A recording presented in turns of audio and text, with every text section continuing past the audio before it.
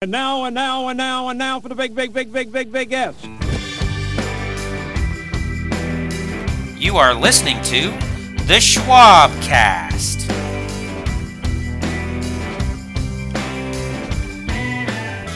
Hello, and welcome to the first ever episode of Schwabcast, where we talk about Houston and all the things that we love about it. It's a great city, and we are here to interview people who make it great as well. I am joined by my brothers Matthew Schwab and David Schwab. I am Michael Schwab.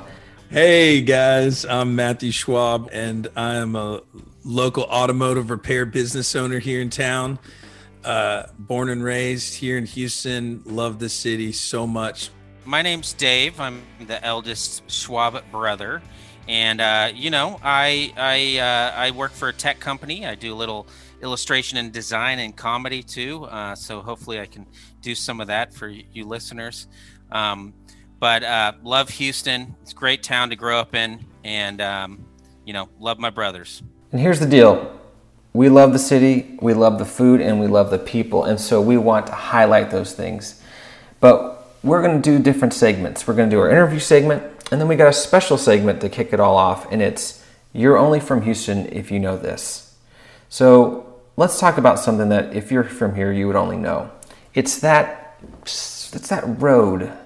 That road on the side of the highway. What is that called? Is it frontage? Is it frontage? I think, no. I've seen frontage before. Are you talking about a shoulder? Like a shoulder? No, it's a shoulder. No. It's on-ramp. Median. On-ramp. The median? Median. No. Off-ramp. Is it a Feeder. Feeder. If Feeder you road. said That's right. feeder, then you can keep listening to this podcast because you're a true Houstonian. Everyone else, I don't know. Yeah, get out of here. Still Get listen. out of here. You should still listen anyway, even if you didn't get it right. But you should still. But if you did get it right, keep listening. I actually Googled where did the term feeder come from, and it's hard to even find. It's a mystery.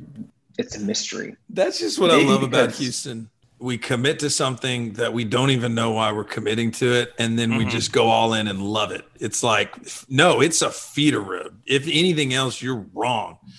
Exactly. Buy your stuff from Mattress Mac and no one else. That's what we do.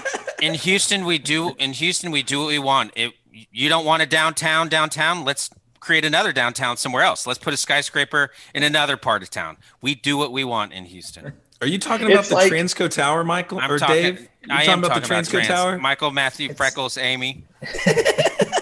I'm talking about the Transco Tower.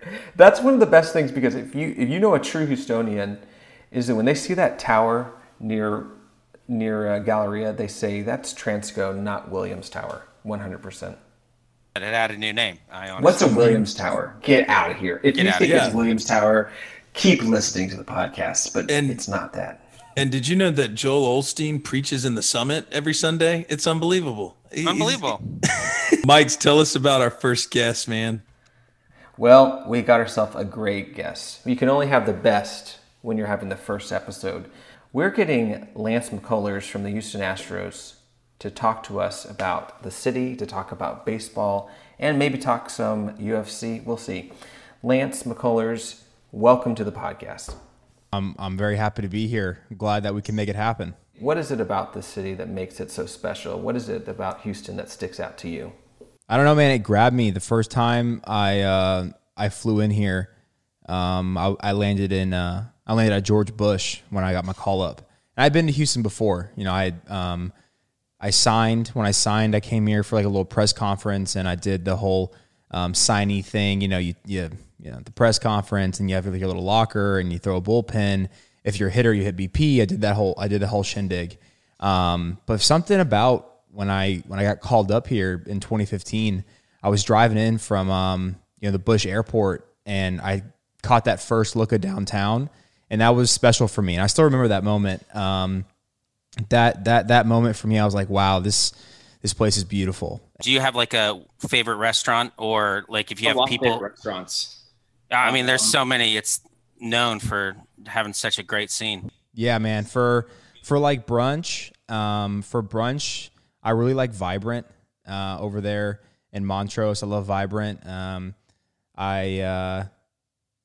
I go to Tiny's number 5 right here a lot. The Tiny's are they have the 2 locations here, and they're awesome. Love it there. I also really love Real right there, and Montrose, Uchi. Like I still remember the first time I ever had Uchi. It was like a life-changing experience. MF Sushi I used to go to a lot. I go to Local Foods every single day. I go get at least a nitro at least once a day, sometimes twice, and eat a lot of stuff over there from Local Foods. So really, man, this city is it's filled with it. You can never get enough. I could just keep naming restaurants over and over again. If people wanted to find Lance McCullers, they'd go to local food. If people wanted to find me, they would go to Local Foods in Rice Village, right there off Dunstan. Can't miss me. I'm gonna get in the car and go to Local Foods real quick. Yeah, I want to come find you. Give me some nitro. I got a question, Lance. So if you see a fan or a fan sees you at Local Foods, what's the go-to to like come up and say hi to you? Is it give you a high five, a fist bump, the selfie? Like how do you want fans to say hi to you?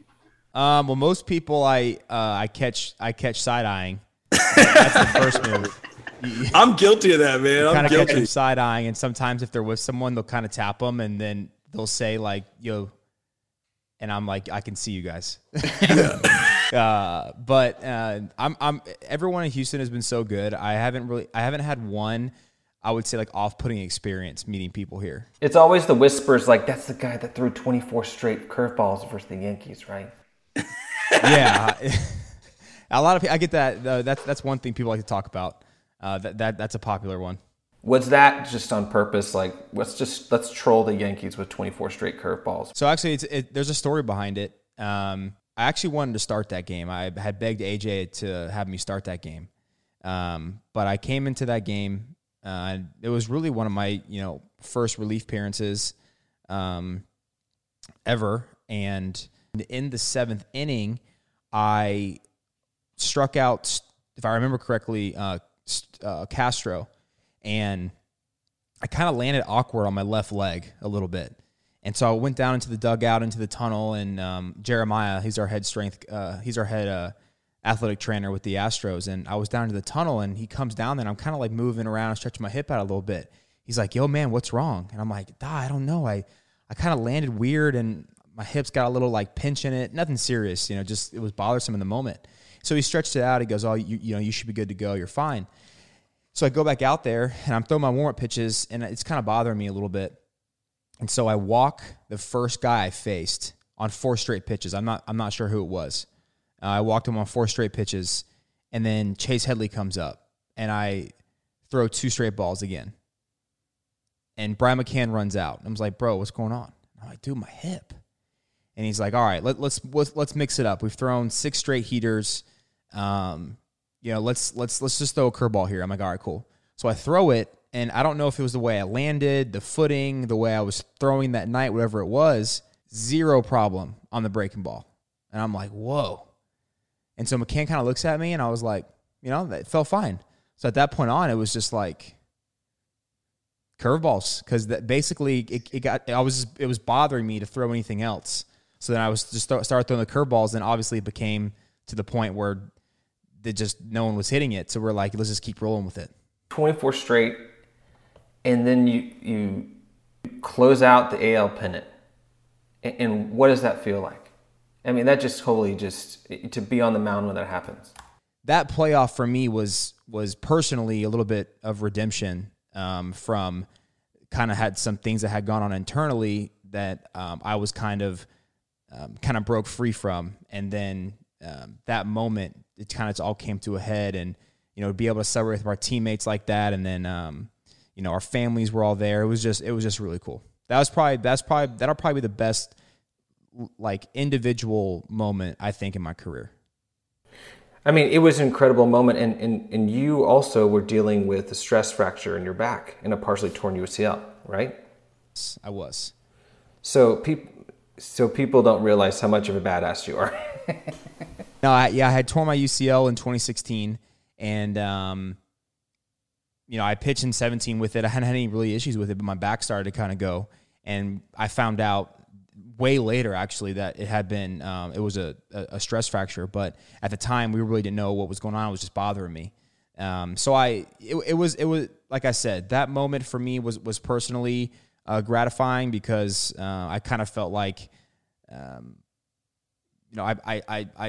proved myself. I showed who I was in those moments, but also because I had a lot of guys on that team I was just so close with, and we really wanted to, do it that year with Harvey and everything. And like I said, I think I'm hoping that in my career I'll have heights like that again, but I don't think you can recreate kind of the magic that happened in those couple innings. Well, I wanted to ask you first a question on that note. I don't think as fans we realize what playing through pain is like. What's your headspace when you're back, just everything feels completely terrible, and you're like, I can't go out there? I mean, what's that like? Because from the TV, you're like, dude, just get out there, or whatever. Yeah. Like, we don't really understand it. What's the mentality behind that? That's kind of the territory too. I mean, even I catch myself even doing it sometimes. Like when I have my fantasy team and I need like one guy to do his thing. Exactly. Like, let's go, man. Come on. I need 8 points. Like, just give me my 8 points, And my wife's like, seriously? You hear, like, seriously? But, it's just one of those things where everyone, I think, for the most part, I mean, there's been a few guys in my career that I've played with that have just gone whole seasons, and I mean, everything just falls in line, and there's no aches and pains, and it's just, every game is just, you feel like he's on cruise control. I've seen some guys do that. But for me, I've had stretches like that. I have never had a full season like that, obviously. And I've tried to pitch through a lot of stuff. I've pitched through a lot of things that if I would have just taken its time out of the get-go, I probably would never had problems down the road. But that's being young and that's being dumb, That's kind of how it goes. In 2016, I had that shoulder problem out of spring training. If I would have just let it chill and I wouldn't have pushed it, I don't think I would have ever messed my elbow up. And, that cost me a lot of time. It cost me, a lot of time and a lot of money, trying to pitch through those things. So as a player, you feel like you're trying to do it for the guys around you and for the team the city that you're representing.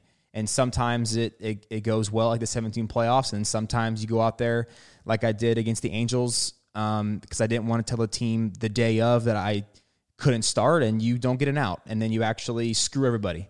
So, it's kind of a two-edged sword. Okay, so do you have like hype up music that like when you're working out, or like when you go out on the mound, or like when you're in the bullpen before you go out there, that kind of gets you hyped up? Bro, I've done everything. I've tried everything. I've tried pump up music. I've tried relaxing. I've tried pregame meditation. I've tried, staying completely relaxed and not, thinking about it. I've tried playing video games with the same squad, every single night before I pitch. I've tried being so not superstitious that becomes a superstition. Not being doing everything different. So, I mean, I honestly, everything. When I first came up, I started in that year in 2015. I started the year up by going to watch movies before my start time, because in the minor leagues, you're in these cities and you're like, ain't nothing to do. Could die if I venture off too much. So you're like, I'm just going to go to a movie theater. That summer, I don't remember exactly what the movies were, but there were like a bunch of Marvel movies. Movies were just popping off. So I started going before my starts, and I started shoving in AA. So I came up to the big leagues, and I was like, well, I got to go see a movie every single time before I pitch. Bro, I was getting up at like 7:40 in the morning to catch a 9 o'clock screening before a day game, leaving like during the movie because I had to go to the theater. Like, bro, it got bad at one point. So now, I don't know. I try to just stay loose and, I know what I have to do. I think that's where I'm at in my career. Like I know what I have to do, and, I try to just go and do it. Well, also just talking about that, like just pushing through. It seemed like 2020 was that season for everyone in major leagues, that they were just trying to get through it. Can you talk a little bit about the headspace in there? I mean, from a fan's perspective, many people watched and said, "Yay, we're happy to have baseball." But from a player perspective, it seemed like it really was a struggle just getting into the game and making it happen. It was a weird year. You know, we had the cheating scandal. A lot of guys were trying to escape that. A lot of new guys that were on our team. We didn't have that many guys on the team left anyway from that year. But it's like, if you wore Astros colors and you had nothing to do with that part of that, you know, history, you were hated more than guys that were there and were elsewhere. So I just felt like it was a weird year and then with COVID, I mean, that was obviously a nightmare. So, you know, I think it just took us a little bit to get going. And I think it took some guys to a little bit to, you know, kind of find themselves again, amongst all of the noise, and how to, you know, kind of deal with that, because we're people. I mean, this, you know, if this was 1997, I don't think guys would care that much, but, you know, 2020, 2021, I mean, you can't go anywhere without, you know, seeing the noise, around on social or on TV, you know, whatever the case is. So I think it was a little adjustment period for guys to learn how to navigate that and you know, feel ready to go again. And we really came on strong at the end. And I'm looking forward to playing again. I'm looking forward to being with the team. You know, I'm glad there's going to be some fans there at least. And it seems like around baseball they're going to be pushing for fans. And so we'll see what that's like.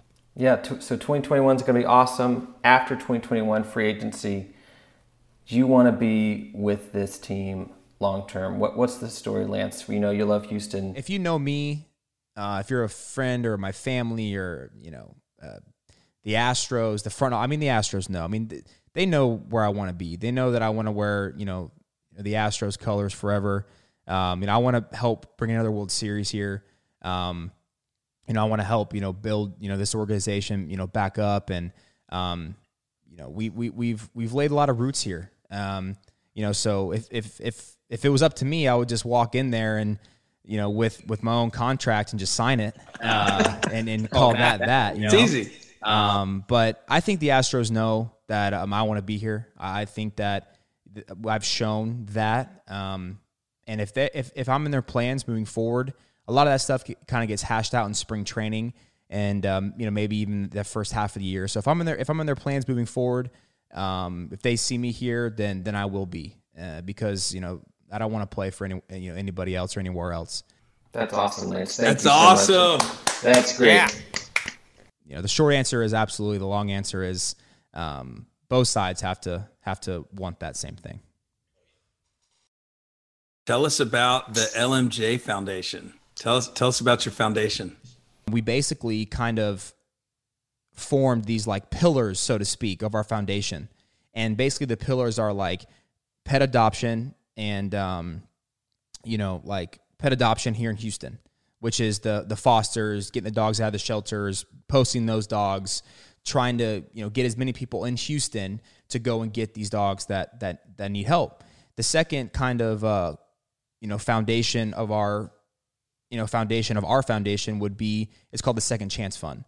So there are a lot of dogs that come into the Houston shelters that are hurt. They've gotten shot, stabbed, thrown out of cars, run over, tied up, and have just been abused, basically. And unfortunately, the budgets these city shelters are working on, they want to save all the animals they can, but if they spend, you know, $1,500, $2,000 on every dog that comes in that's injured, how many more dogs on the back end are they not going to be able to save because of that? We've done 175 second chance pups that have been saved, and that's been about $92,000 through our foundation that we've spent on those pups.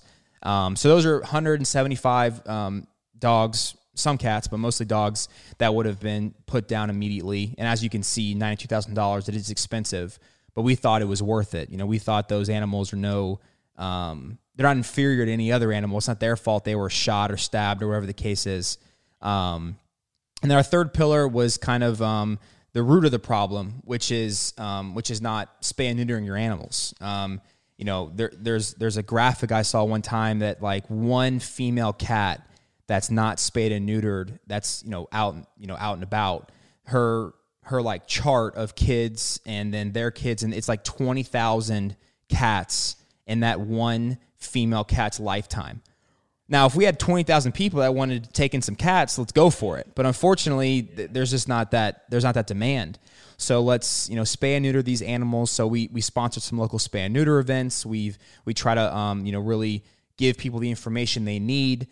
We did 3 different events where people were bringing their dogs and animals into basically like free clinics for the day to get spayed and neutered. So that was another pillar of ours we wanted to touch, and then it was the transports, which is our biggest.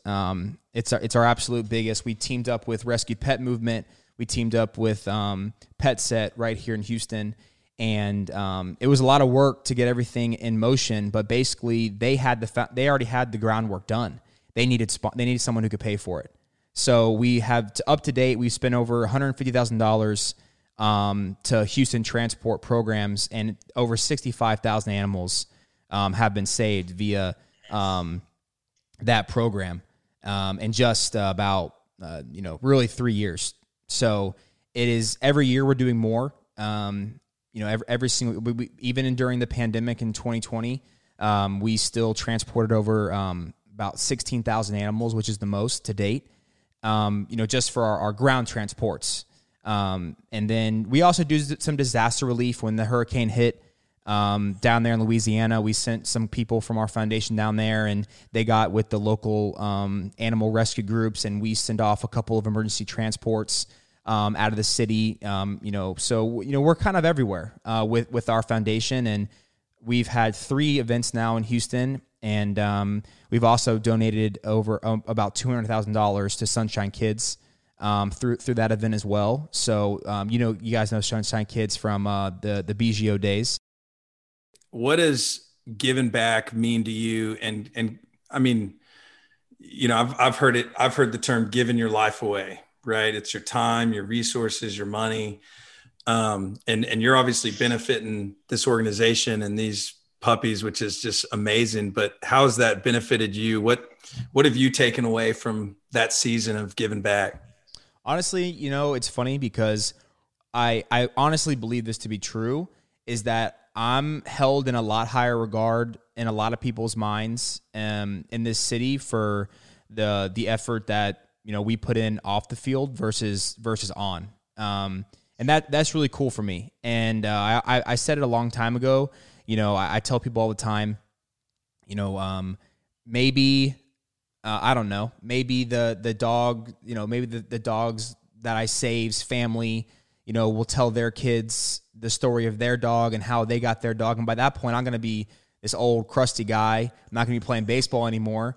Or maybe, through the Big Brothers and Big Sisters program that I work with here in Houston, I'm their ambassador. Maybe one of the kids that it comes to our event that gets, Christmas gifts and thing of that nature will tell their kids, that story. And, part of me will be in those stories, right? So like handing down, like you leave your impact that you leave is what people, is the legacy that you leave behind. It's not really wins and losses. That's some of it. I mean, unless you're Babe Ruth, at the end of the day, you're not going to be, remembered for, what you do on the field. You're going to remember a lot of, the people that you impact. So for me, I just always wanted to try to impact as many people as I could and during my time in this game, because I have a platform now. And I've seen it. I mean, even the guys that are like the most famous, after they're done playing, like you're not playing anymore, like that platform leaves. Kids would rather have, someone's autograph that's playing than like Barry Bonds, which is mind-boggling, but that's just how it is. Like time passes people by. And so, my goal and hope is to just impact people on a, very, personal level. And for me, like these are passions of mine. So I feel like it's just my way of saying thanks for, supporting me, and, me being able to do this is cool. I mean, if I wasn't playing baseball, I don't know what I would be doing. It's too late for me to be a 7th, 8th year senior at this point. So I don't know what I would be doing or how I would be, giving back or being my impact. But, this is, it's great for me to be able to do it, especially when I have the platform to do it and can reach, a lot of people. We got to talk UFC, Lance. So it seems you like UFC, right?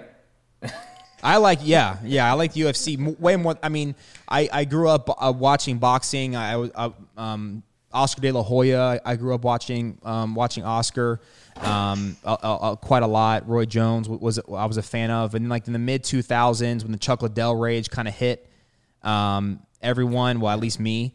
That was like when the tap out shirts were like super popular. I never wore one, so I'm proud to say that I never actually wore a tap out shirt. Thank you. I would have worn one, but no one bought one for me. So that's also kind of a two-sided story. But then it was like the Anderson Silva and like the John Jones eras kind of began, and then I was kind of just hooked. And so you and Carlos, you call yourself brothers. When did you guys realize that MMA was your thing, and then like, hey, we're gonna start a podcast? When did that happen? Yeah, it's funny because I had known Carlos. I played with Carlos in a couple of showcase tournaments. But you're young, you don't know anyone, so you're kind of shelled up, I guess. And I guess if you're shelled up and you're not talking to everybody, people kind of look at you one way or the other way. I don't really know, but I had played with them. We never really knew each other that well. I knew he was obviously a great player, but that first day in spring, the first day we signed, I signed like a week after Carlos. I walked down. We were staying at the Holiday Inn. I walked down to 6 a.m. the buffet breakfast. The oatmeal was so runny that it was like, it was brutal. So we got our food, sat down, and I didn't know who else to sit with. There was no one there. And so Carlos was sitting there kind of by himself. So I was like, hey, bro, I'm Lance. And his English wasn't that good at the time. He's like, I'm Carlos. And I was like, you want to ride with me to the field? And he was like, yeah. And that was it. That's the end of that. We rode to each other every single day, to and from the ballpark. Started watching fights together pretty much right away in the minor leagues. And we roomed together our first year. And in low A, which was awesome. We had a great. We were roommates on the road, so him and I have been we've been BFFs from the jump. Man, that's awesome. And then so the walkout came out of this, friendship. When did you start the walkout again? So actually we were talking about doing it last offseason after my rehab. After I was done with my rehab, we went and watched the Masvidal Diaz flight. So actually I had to finagle my rehab so I could have an off day before my last live, so I could fly to New York and watch the Diaz the Masvidal fight with Carlos. So thanks to Carlos. Carlos is way more, obviously Carlos is super famous. So he got us front row tickets. We were sitting like at the Octagon. Then the pandemic hit, and we were like, bro, we should just do it. We should just. I was like all over the internet buying random shit. I didn't know what I was buying. I didn't know what camera. I was like, this looks good. It's expensive. Like, we're just buying anything and everything. So we're probably still in the hole. We are with Sirius XM now. So, we got a little gig going now with them. So we're starting to climb out of that hole. So when can people expect to hear your podcast? What day? What channel? It's on Thursdays on Sirius XM Fight Nation. It's on like the channel. If you have Sirius XM, it's in the hundreds somewhere. I've listened to it quite a few times. Like not our podcast I've listened to that like show, the Fight Nation channel. And then, it's on our Instagram. We have the Walkout Podcast Instagram. We post a lot of our episodes. It's on it's on Apple, Spotify, anywhere you guys typically listen to your podcast, it's there. So there's some awesome fights coming up. And during our spring training months, we will be doing episodes for all of them. We do basically one a week. So, you guys can check it out pretty much anywhere. So, Lance, people don't know this about you, but you're left-handed, right? Yep. I do everything else left-handed than throw. I eat lefty. I play golf lefty. I hit lefty. I do majority. I sign. I write righty. I throw righty. I shoot a basketball righty. And then everything else is pretty much lefty. Okay, so you hit lefty. We got to bring this up real quick. You hit lefty better than Josh Reddick, right? Well, no, it's not better than Josh Reddick. I do have some funny Josh Reddick stories, though. I don't even remember the one Colin was talking about. That's how many there are. I have a really funny one, though. So every spring training, we do, you guys see like the hype videos or like the flashing light videos and stuff in spring training, right? So every spring training, they do those videos, and it's like a little production in there. Like the guys have time slots, and like you kind of got to fight for like the good time slots and all this stuff, right? So I guess Reddick was maybe I don't think he was in a bad mood, but it was after he came off the field. He's probably tired, he's got to do this shoot and whatnot. And I'm in there, and I'm getting like, my photo shoot and all this stuff, and I'm not playing that year. This is my TJ year. So I literally don't really need any photos. But they wanted to do me anyway. So I'm in there, and Reddick is sitting there waiting for me to be done. And I'm kind of feeling bad at this point. So we get done, and I'm like, yo, man, sorry, bro. Like you're up. And he goes, shit, kid's not even freaking playing this year. Get a whole freaking photo shoot. And I was like, dog, I'm kind of on my feet with it. I'm like, damn, dog. I was like, but why are you here? Because I was told this was like the World Series RBI shoot. And he was like, oh. So he didn't have one yet. So I kind of got him with a jab on that one. But it's light. It was light fun. That's good. I was almost on the ground cringing. That is amazing. I was like, dude, but why are you here? Because like this whole thing is for like guys who have RBIs in the World Series. So like, why are you? I know I'm not playing this year, but like, why are you here? Last question for you, and then I'll let you jump. 2021 World Series, it happening? I think that if everyone, people when they ask that, it's like there's so many things you have to take into account, right? I mean, but if we have our roster that we have right now going into the season, there's a couple of people I would like to see us add that I'm not going to get into because that's not my pay grade.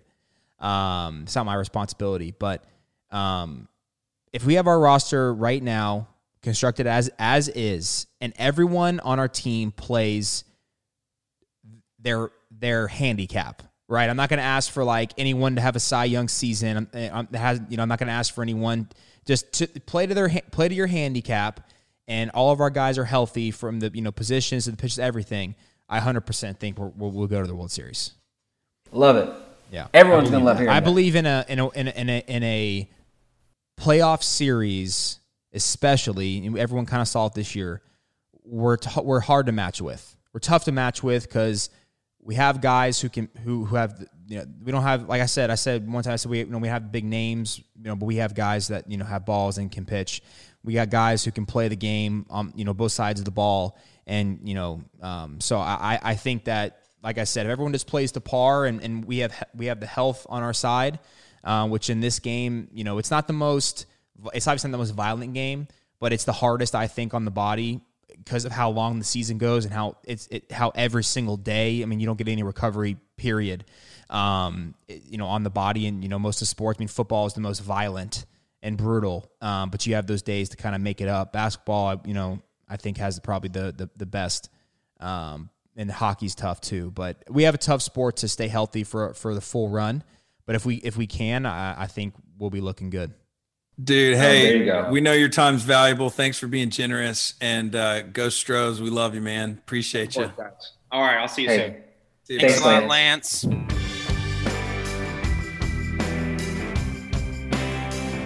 So at the end of every podcast, we like to dedicate this to a Houston legend that may no longer be with us. And this particular podcast, episode number 1, we'd like to dedicate to the James Coney Island at Town and Country.